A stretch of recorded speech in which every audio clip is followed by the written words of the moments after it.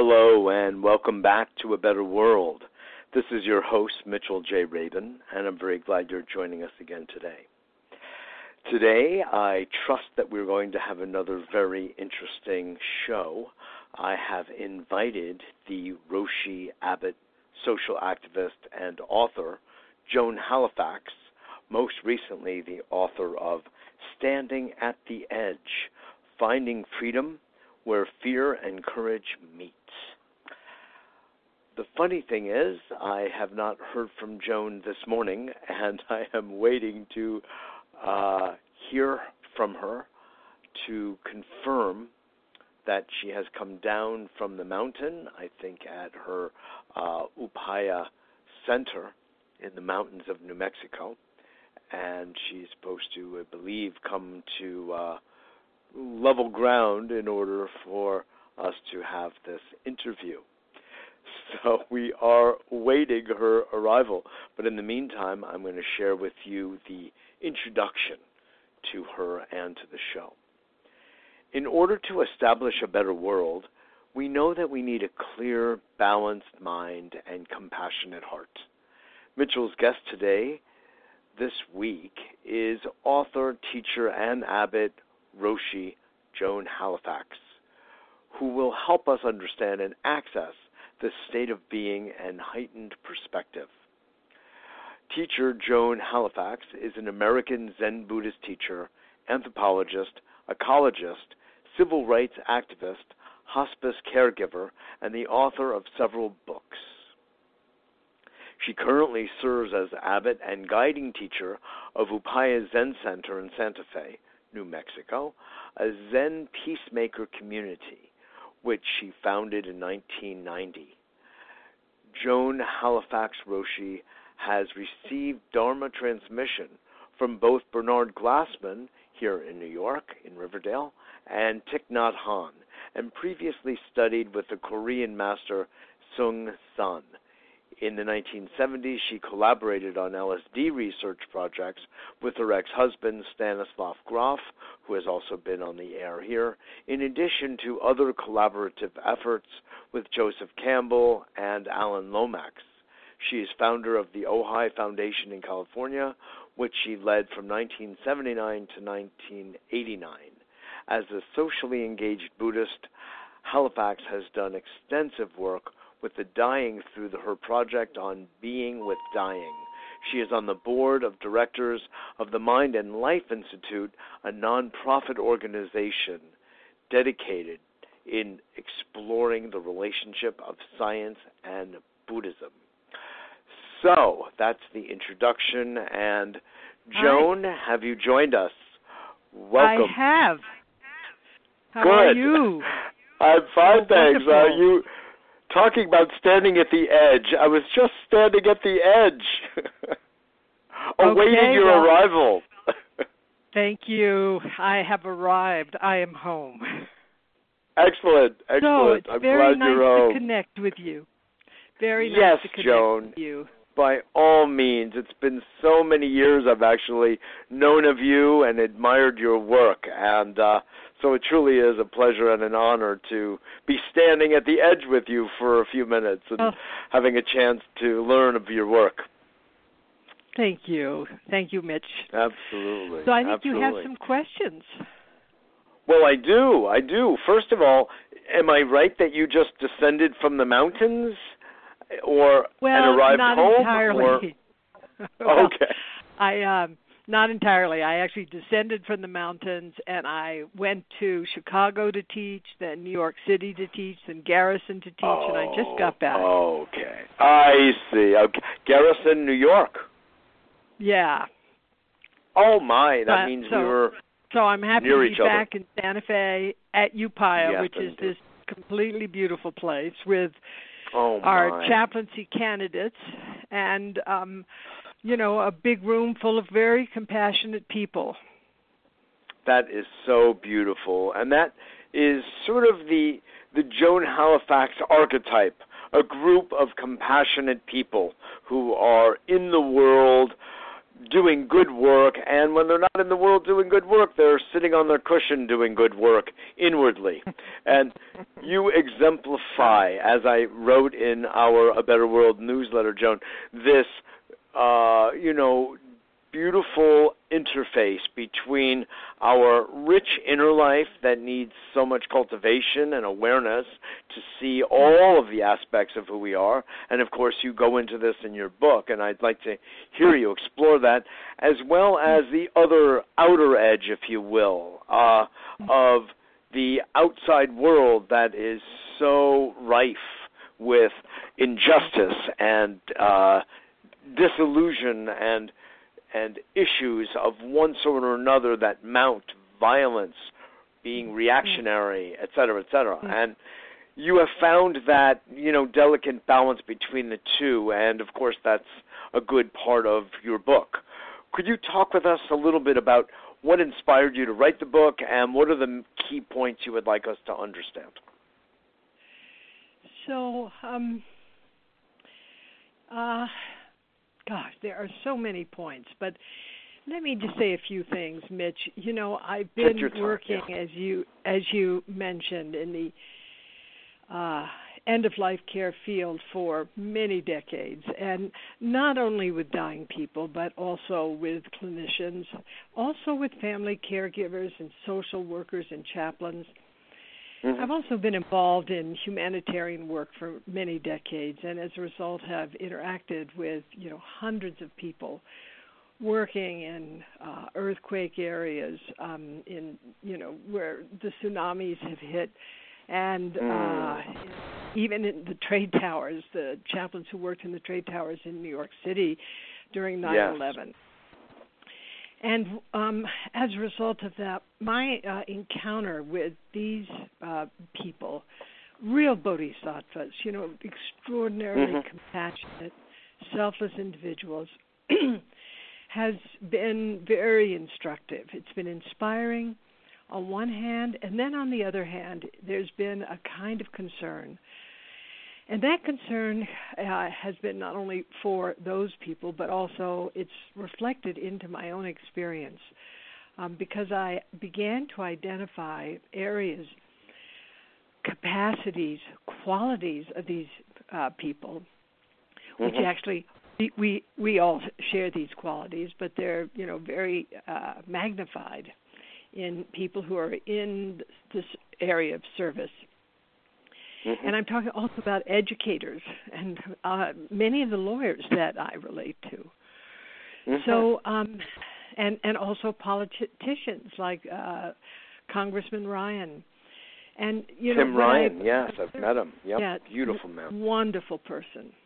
Yeah. And so, what has come up for me over decades is that serving others is a source of moral elevation. It's inspiring. It enhances one's sense of the experience of flourishing. But sometimes, and for some individuals, there are many challenges. And I began to map out those challenges, because what we're trying to do in the work that I do as an educator is to create the conditions where people's resilience can be enhanced, but also, in addition to resilience, the sense of flourishing. And I identified, Mitch, 5 different areas that I think are very important for us to explore. And these areas are capacities which human beings have. They're very important psychological capacities. They enhance our sense of internal value. They also enhance well-being in society.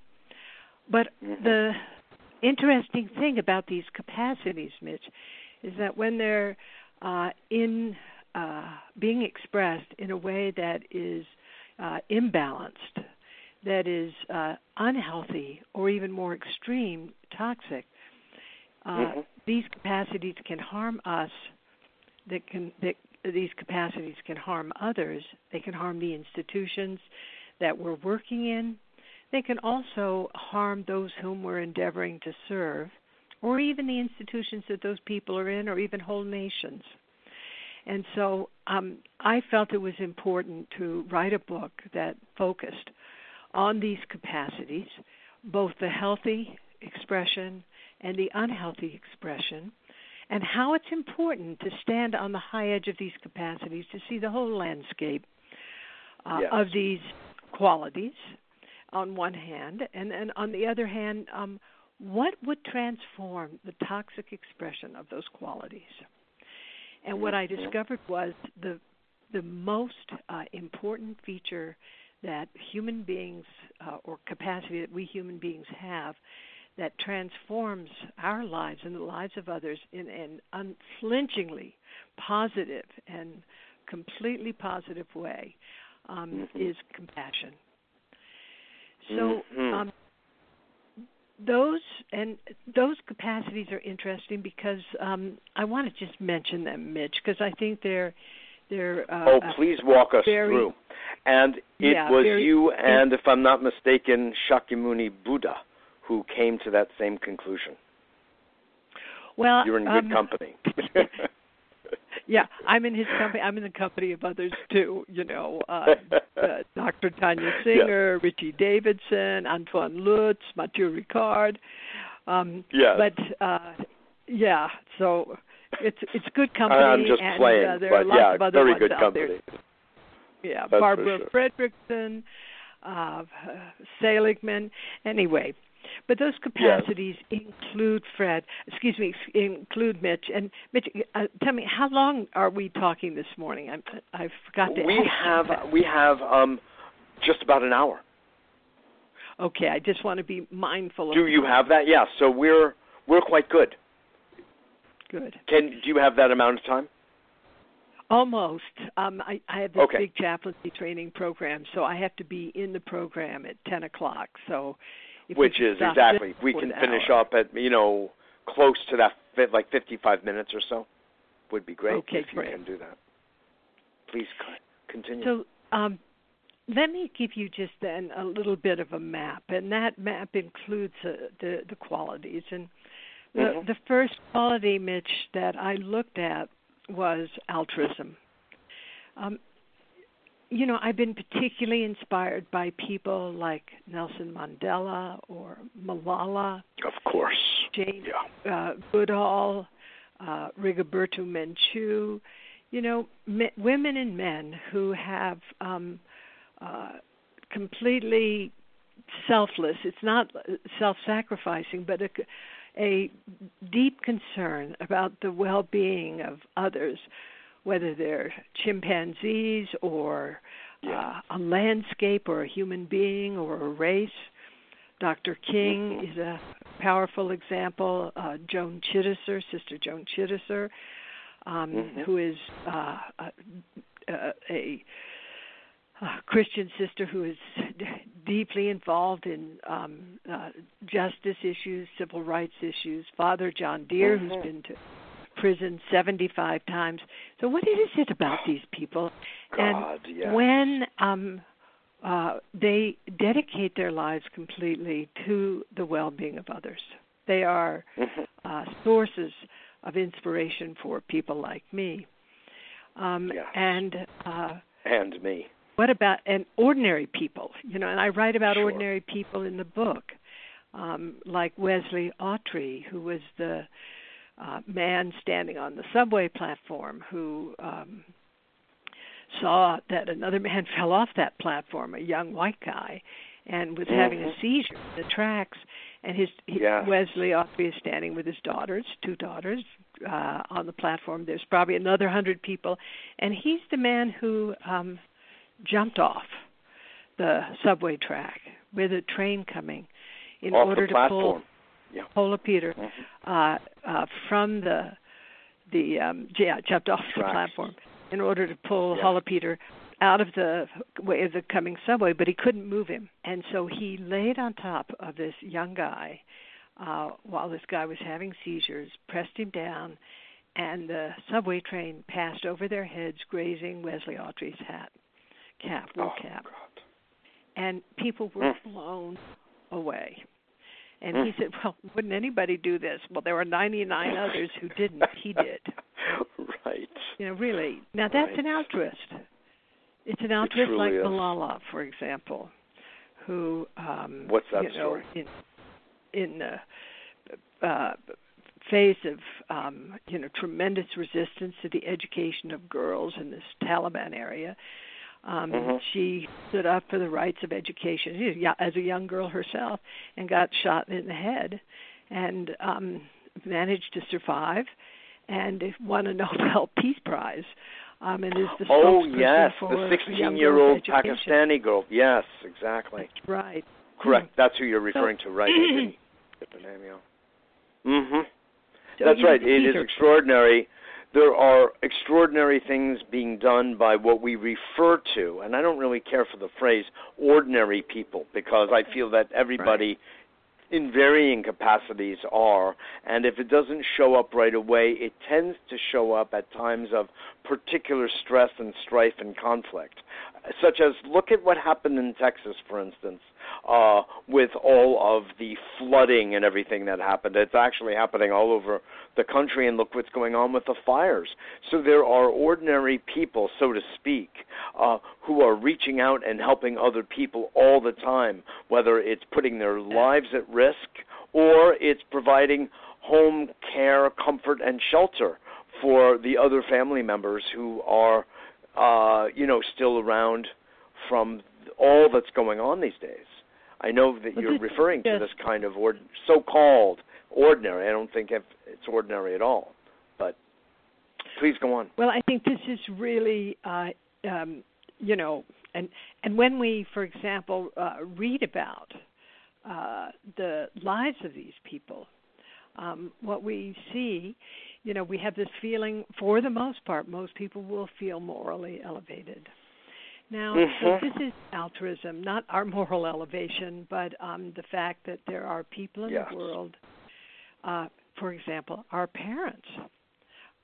We would not be alive save for the altruism of our parents, no matter how complicated our parents were. Still, our parents kept us alive at a very critical stage in our development.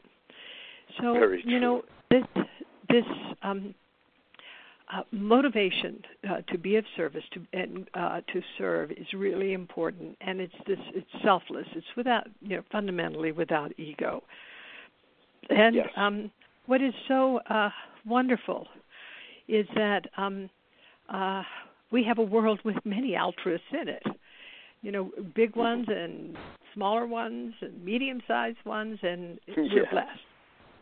Now, when altruism harms us physically or mentally, or when our altruism harms the institution that we're serving in, or the person whom we're serving, or maybe even harms the institution associated with that which we're trying to serve or whom we're trying to serve, or the nation, like Haiti,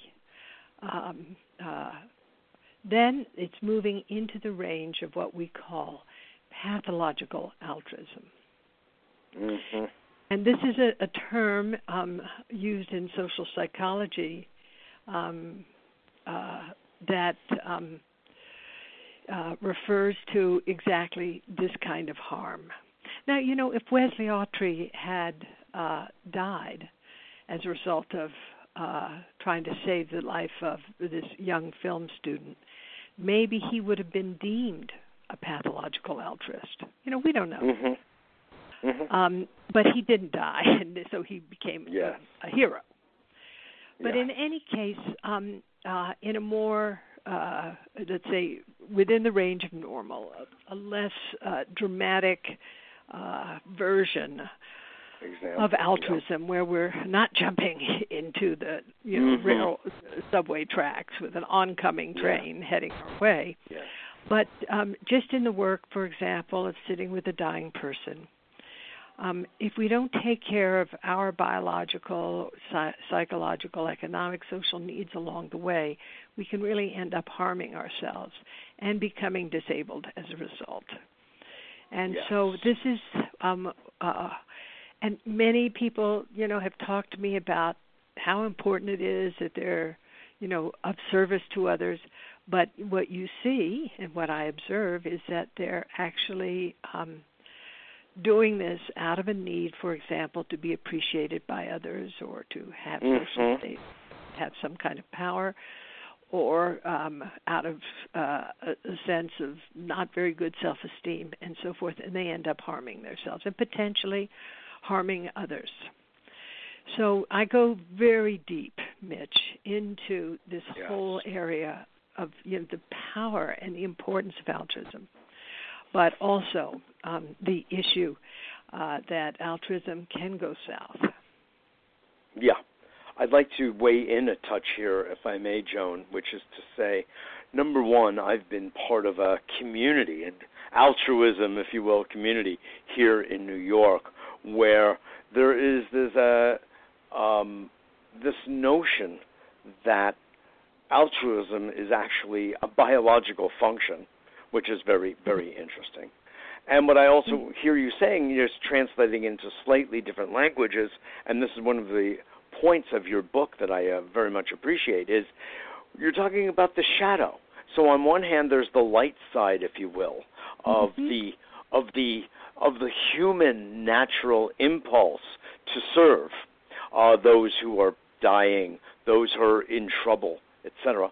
And then there's what you're describing, of course, as going too far, and that would probably be for some egoic reason that you're referring to, like someone wanting to be appreciated or social status or what have you. And then it goes over, you talk about the edge states of going over the edge. And so there we have, what Carl Jung famously referred to as the shadow, that part of us that is less developed, that is less mature, and needs some light shed on it for its own maturation, So I just kind of wanted to bring those thoughts up in light of what you're saying. Yeah, you've hit it spot on, Mitch. And I think one of the points that I make in the book, because we're all just human beings, and I think that it's really important not to be hard on ourselves. If we find ourselves going over the edge, this is not a rare case. I have a feeling that all of these people whom I so cherish, admire, have, in various ways gone over the edge.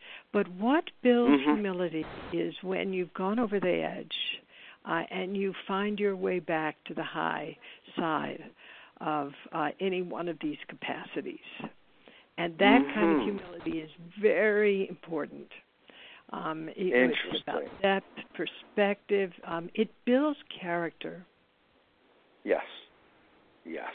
Could you give an example of someone that might come to mind, Joan, who has been, in this case, of those 5 attributes, altruistic, and who then goes too far, in excess, as we say in Chinese medicine? Everything is a matter of illness, is a matter of either excess or deficiency or a block of flow. So it kind of also relates to that model. So if someone is excessive and then sees it and then comes back with humility, but also then rises up, as you're saying, is there a kind of a narrative? I have, examples in for example, the story, the case of a woman who was taking care of her dying mother, and I'm not sure I told the whole story in the book. I don't quite remember, but how the whole story happens is her mother had a lot of needs. The daughter felt that she was really the only person who could take care of her mother well, very close to her mother, and provided, selfless care, was kind of on call 24/7, lived in the same house as her mother.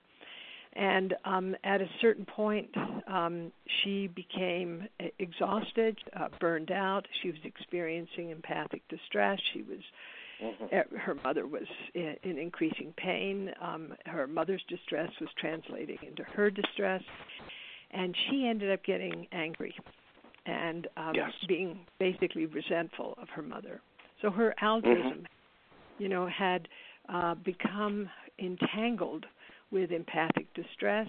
It had become entangled with burnout, and also it had manifested as disrespect, because she was, in a way, subtly abusing her mother, and she was disrespecting herself.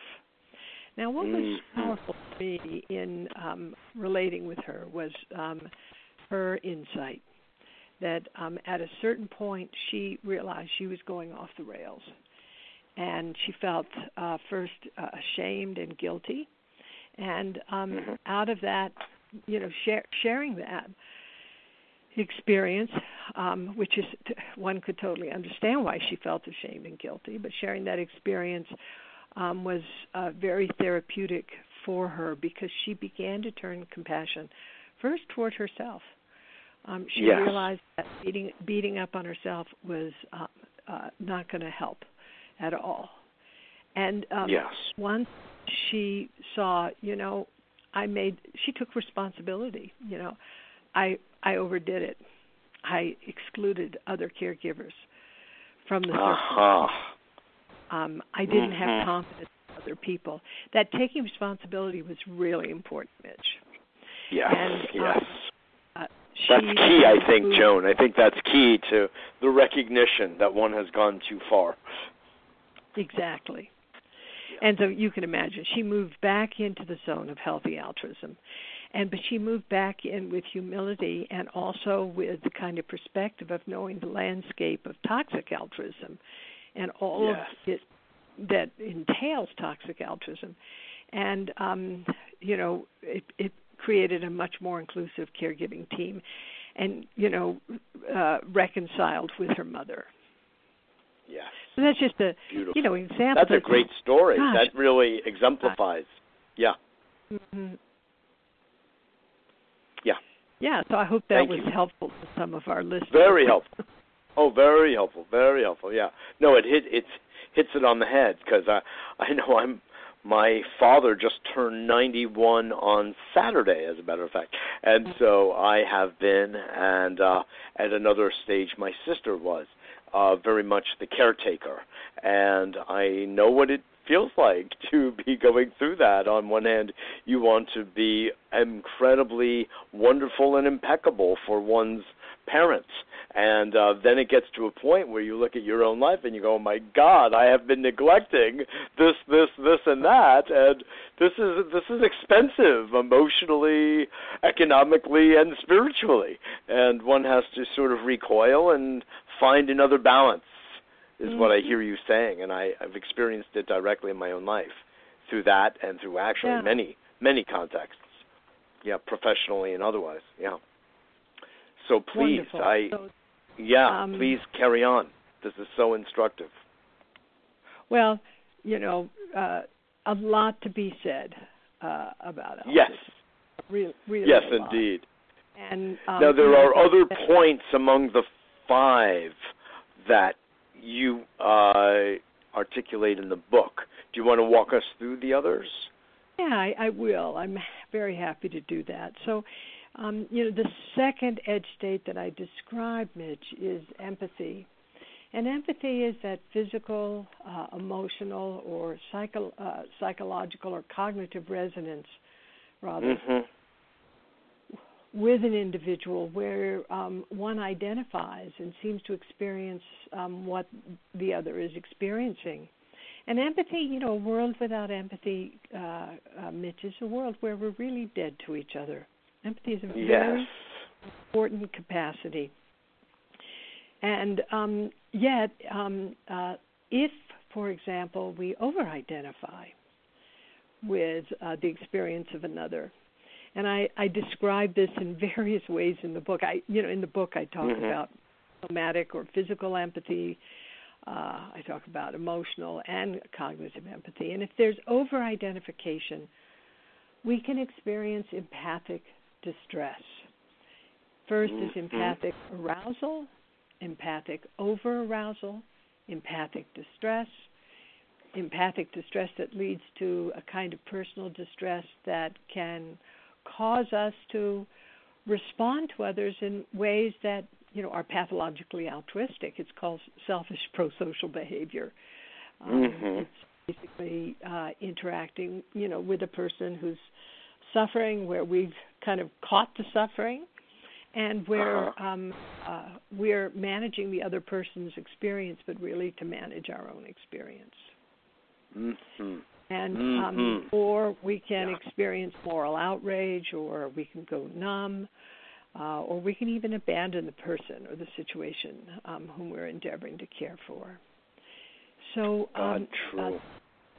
And this is so important, Joan, because if I may just add in here, that there's another aspect of the empathy question that you're outlining here, which is the question of blurring of boundary. As a holistically oriented psychotherapist for many years, and I still work with groups as well, where we do something I think you would find interesting called therapeutic theater. And in that context, I was just doing this at a yoga retreat in the Bahamas at Shivananda down there. They loved it. And it's this process where we stand in each other's shoes to develop the empathy. And it's very interesting when you actually physically stand where the other person is, or where they are identified with a certain physical locus, and then you switch roles back and forth. It's an old practice that I've kind of renamed. But when one does that, one feels what it's like to be inside those other shoes. And then there's the extra next step of coming back to yourself with that new understanding, if you will, that empathic understanding, and still doing what you need to do, resetting one's own boundaries yet again after, if you will, melding, mind melding, heart melding with another person. Wow, this sounds fantastic. I haven't seen that kind of work, but I can see, or I can imagine how powerful it is. Yeah. It really is. Really wonderful. It's fantastic for conflict resolution. Yeah. Please, go on. So one of the things that, I've done is I've tried to, as a long-term meditation practitioner, is to understand how empathy operates within our experience. And I think it operates less like an out-of-body experience where we, quote, stand in another person's shoes, and it's more about expanding our subjectivity to include the experience of another. Does that make sense to you? Oh, it does. It's a beautiful rendering of the idea. Yeah. I don't see them as mutually exclusive, but I do appreciate that languaging of it. I think that's very... I like it. I'll leave it at that. Yeah. I think it's kind of important in a funny way. Because you're identifying the other person's experience in one's own. That's if I hear you correctly. But you're also expanding your sense of subjectivity. And part of what we're trying to do in our practice is to actualize this capacity that we have in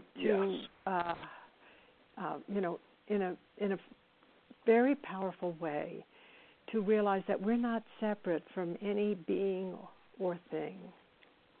Yes. So anyway, that's one of the little insights that I try to share in the book, because I think this is an important insight for us to have. I do too. How our empathy works, but learning how to both be in resonance with an individual and having the so-called metacognitive perspective, where we're able to distinguish self from other, is really important. Yes. So doesn't it seem paradoxical? Well, I think it is, in a certain way, it is paradoxical.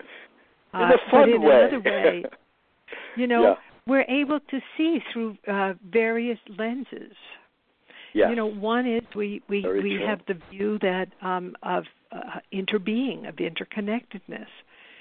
And then from another perspective, we understand like every snowflake is made of water, but it's also unique. Every wave is distinct. It's also made of water. Every wave is made of water. Very so true. Holding these two things at the same time. Does that make sense? Perfect sense, absolutely. I sometimes define God when I'm in a playful mood, Joan, as imagination. So that actually relates. Yeah, interesting. It relates back to what you were saying about expanding one's subjective experience. If one expands one's subjective experience to include all sentient life and all creation, wow. Tell me, what then is the difference between you and, to use the Judeo-Christian notion of creator? Is there a difference?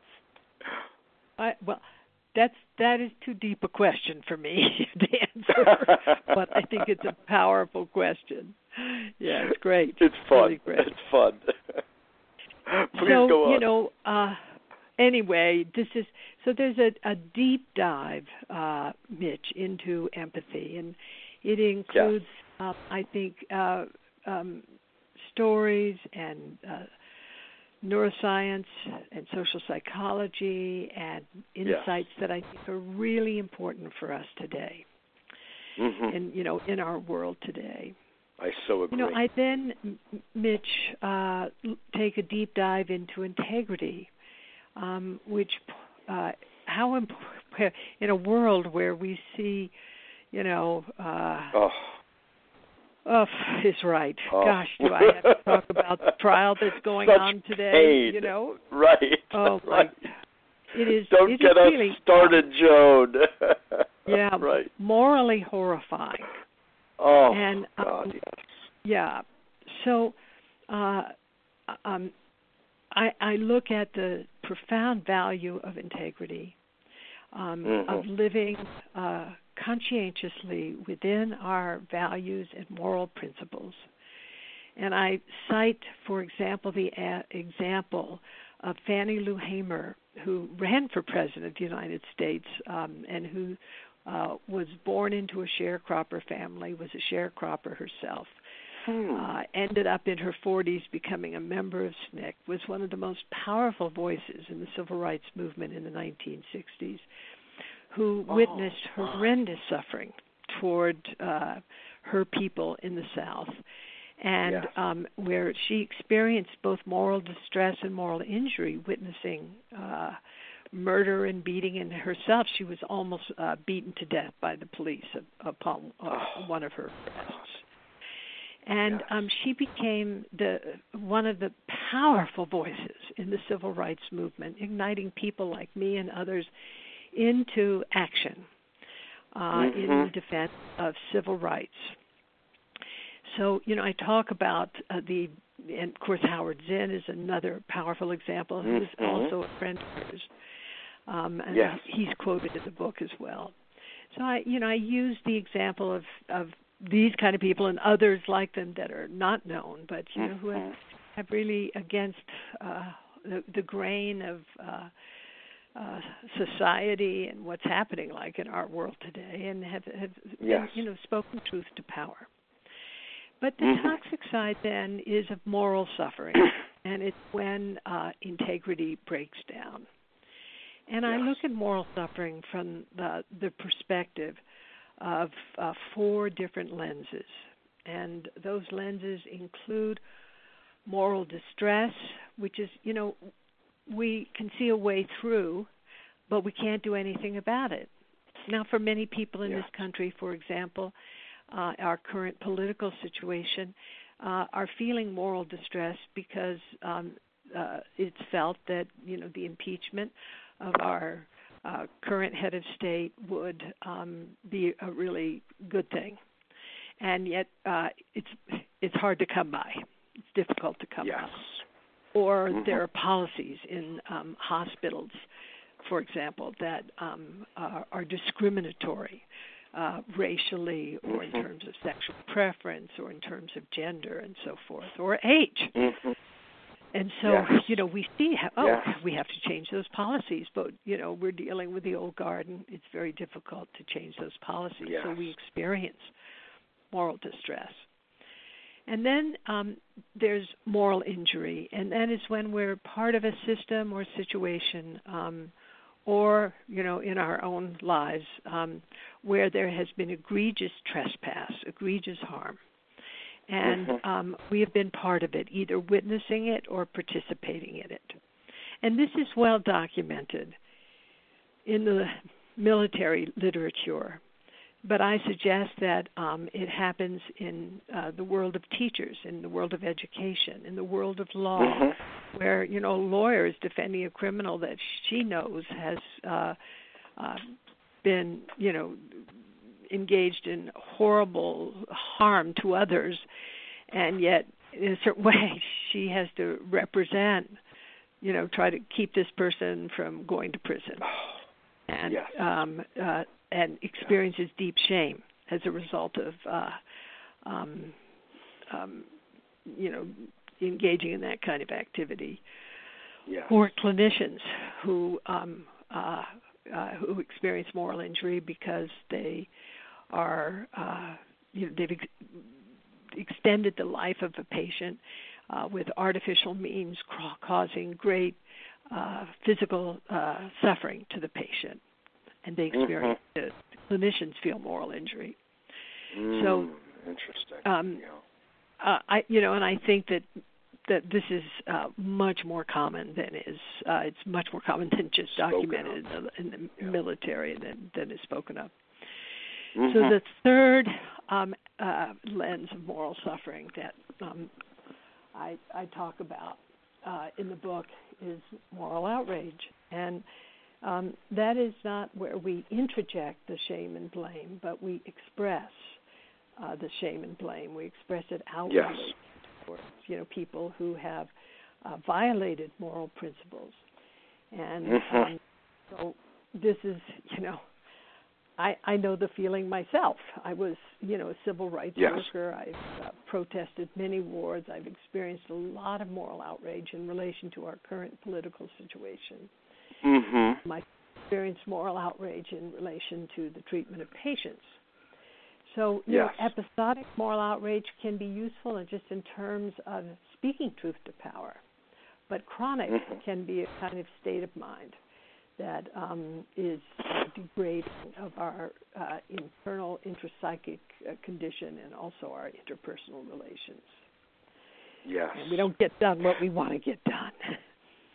So, in other words, on one hand, we stand up for and speak about our perspective on what we consider morally outrageous, and on the other, we need to also, in a sense, I hear you suggest, let go of that, not as an identity that one holds on to forever, a lens that one has fastened to one's eyes, but comes back to one's own original self, if you will, and kind of gets on with their own business at hand and rises to the occasion as needed. Is that an interpretation you're... That is one interpretation, and also there's another valence that's important. And that is, for example, for those of us who disagree with the approach that Donald Trump takes to things, and we feel that it's a moral violation. Also, I wouldn't want to be in Donald Trump's mind. Really, that's suffering. That is suffering.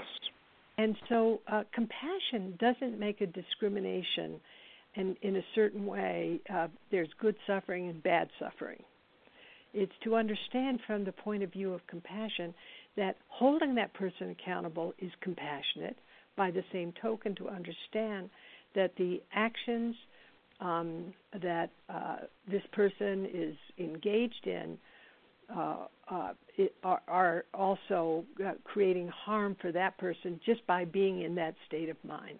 Being cruel is it's a suffering state of mind.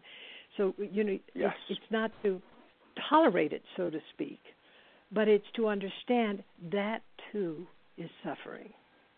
Indeed. Does that make sense to you, Mitch? Oh, yes, it very much does. In order to perpetuate cruelty or harm in the world, you ask yourself, who in the world would do that, except for someone who is inwardly suffering tremendously? You could say that gets projected outward, or they're taking it out on, the world. But you're right. To be inside that mind, to be perpetuating what he, in this case, is doing, or anyone who's perpetuating harm, it's a hellish place to be. Exactly. So the last lens that I go into in relation to moral suffering, Mitch, is moral apathy.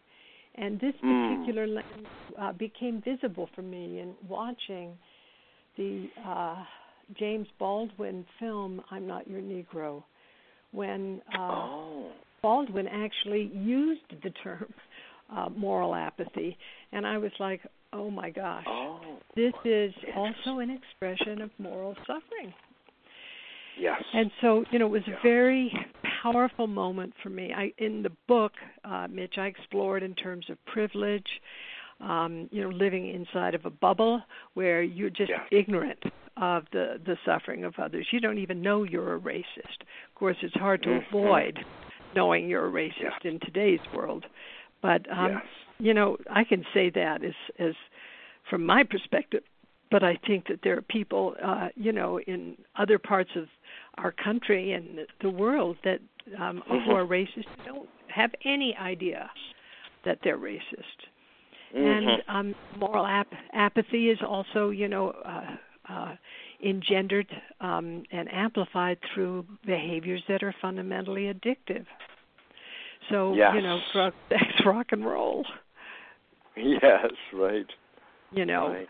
So the ways that we numb and dumb ourselves down in order not to stay in touch with the First Noble Truth of the Buddha, the truth of suffering. And also, we might not be doing it consciously at all, but it's happening. Yes. And as a result, whole parts of our lives, in a way, are sort of amputated from us. So these are the four lenses. And I realize we're getting a little bit close on time, so I'm going to move on to the last two pieces, which is the fourth edge state I talk about is respect. And in respect, I look at it's important to have respect for others, respect for principles and values, and respect for ourselves. And then I do a deep dive into forms of disrespect that we see rampant in our culture today. One is called horizontal hostility, and this is behaviors of disparagement, of disrespect happening between peers. And this is, of course, our political arena is a really good example of this.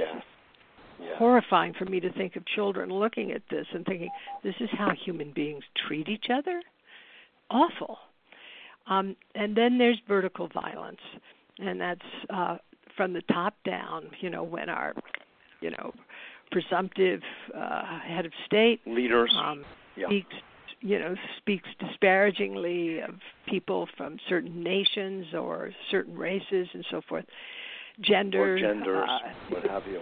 It's very, that is called vertical violence. And disrespect can be bottom up. Vertical violence can operate bottom up, where, we basically disparage people who have greater rank or power or authority than we do. So, and then the final one that I look at is of engagement. How important it is for us to be wholeheartedly engaged in our work, our lives, with our families, but how frequent burnout happens, as a result of pathological altruism or empathic distress, or how we disrespect ourselves and so forth.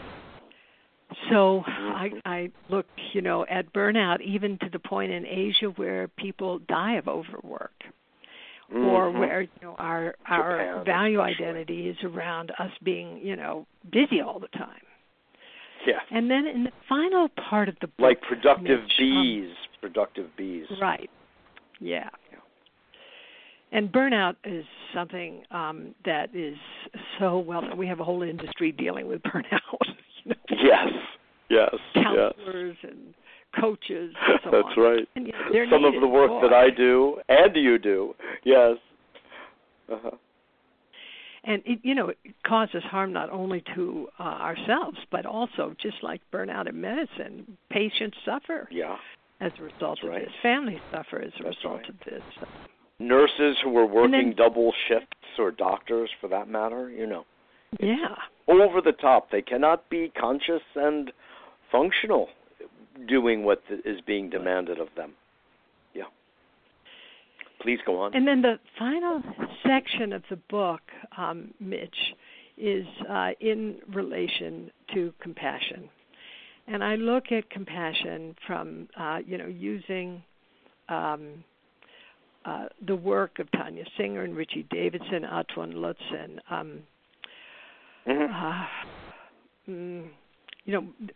Al Kazmiak, Chuck Raison. People have been doing this work on compassion for years, and that compassion is a win-win situation, and it involves many features, including insight, and including selfless intention. And it is the kind of lever that transforms the fraught aspect of these edge states into healthy aspects. Mm-hmm. So I take a deep dive into this, and I think that compassion is, mindfulness has been a wave of great importance, sweeping the globe, tremendous value. And I think that the current wave of tremendous value, and His Holiness, the Dalai Lama makes it clear, is compassion. Yes. So that is a little bit about the book. What a wonderful piece of work. Thank you, Joan.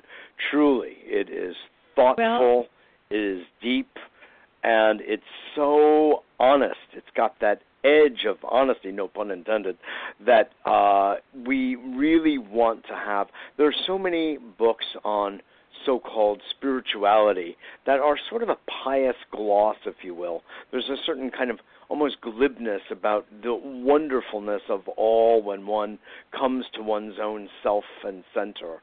But, we're actually living on the edge, as you well describe in the book, between an indulgence, if you will, or an excess, and being on the straight and narrow of being in the state and being able to give, but it's really pretty easy to fall off. And, of course, forgiveness is a beautiful aspect of it all, where we, are kind enough to ourselves to just get back on the horse and start riding. Your comments? I love how you've said it. And you're a better rider for getting back on the horse. Yes. Very true. Thank you so much. This has just been a joy talking with you and your great audience. And I look forward to another conversation in the future. And I hope people buy this book. I think this book is very important for our world today. Standing at the Edge, Finding Freedom Where Fear and Courage Meet. And your website is? www.upaya.org. Beautiful. Joan Halifax, thank you so much for sharing with our audience today. Your work is magnificent. I so appreciate it and you. And indeed, we will have you back on sometime relatively soon. We waited too long in the first place, and now we will stop waiting so long. So thanks again. Thank you so much. Okay. Absolutely. Bye-bye. God bless. Bye-bye. Joan Halifax, the author of several books, but of course the one we were speaking of was her most recent, Standing at the Edge, Finding Freedom Where Fear and Courage Meet. And as I just said, I very much appreciate there is an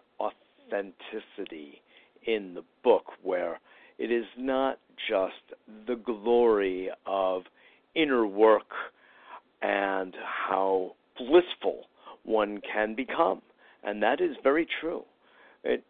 Her work is so related to life, to daily life, and the way emotions rise and fall and dominate us for a bit and then back off, and the whole panorama, if you will, she goes into, and she put it so beautifully in today's show and dialogue about how just if you go too far in the world, say, of being altruistic, you could be risking your own life, as in the example she used of Wesley, and or in helping others. And yes, that is this natural impulse, and I like to actually describe it as biological, which is born from, we didn't get into this exactly, but I believe that we would be in alignment with the notion that fundamentally we are one. And if we are one, then just as one cell in a body would seek to protect another, or one tree in a forest, we now know, seeks to protect and nourish another standing by it, so we too humans in, you could say, the larger body of the divine, or whatever word you would want to use, are doing what we can to protect and preserve each other, because fundamentally there is a knowing on a very deep level that we are one. So Joan Halifax helps us really understand that and get fluent, if you will, in the space of relating to ourselves, relating to others with dignity, with respect, with integrity, and empathy as well. And I love what you were saying about expanding one's subjective experience and, basically expanding it to include everything. How interesting. And that's when I said, perhaps the best definition of God at the end of it all is imagination, that we have this inborn gift through imagination to expand our subjective experience ad infinitum. And it's fun to think about and play with, But I want to just thank all of you for listening in today. I always appreciate it. Just to remind you, we are a nonprofit organization, and to help us stay sustained, we appreciate your donations, you could say your investment in a better world. It's always so appreciated. And also all of our services, our healing services, coaching, counseling, biofeedback, energy balancing through our harmonic energetic balancing program, all of that is available and goes to helping to support a better world. Visit us on our websites, www.abetterworld.tv. We just got the newsletter sign up back up, so please go, and if you're not yet receiving, please sign up for our free newsletter that only comes out once a week. You will not be deluged. And visit www.mitchellrabin.com. That's, of course, MITCHELLRABIN.com for more information on the services that I personally offer professionally. So I thank you again, and we love that we have an expanding audience in India and Australia and Mexico and, well, the United States, of course, but also around the world. It's very heartening for me to know that we are reaching our brothers and sisters everywhere. So on that note, this is Mitchell J. Rabin for A Better World. Make sure to forward this around to others you know and care for and love. And remember, this book by Joan Halifax, Standing at the Edge, is very enriching. It's deeply, ultimately empowering and very humanizing. And I definitely encourage you to pick it up. We also have it on our website and in our newsletter for easy ordering through Amazon, and that helps us out too. On that note, thanks again, and I look forward to seeing you all next week.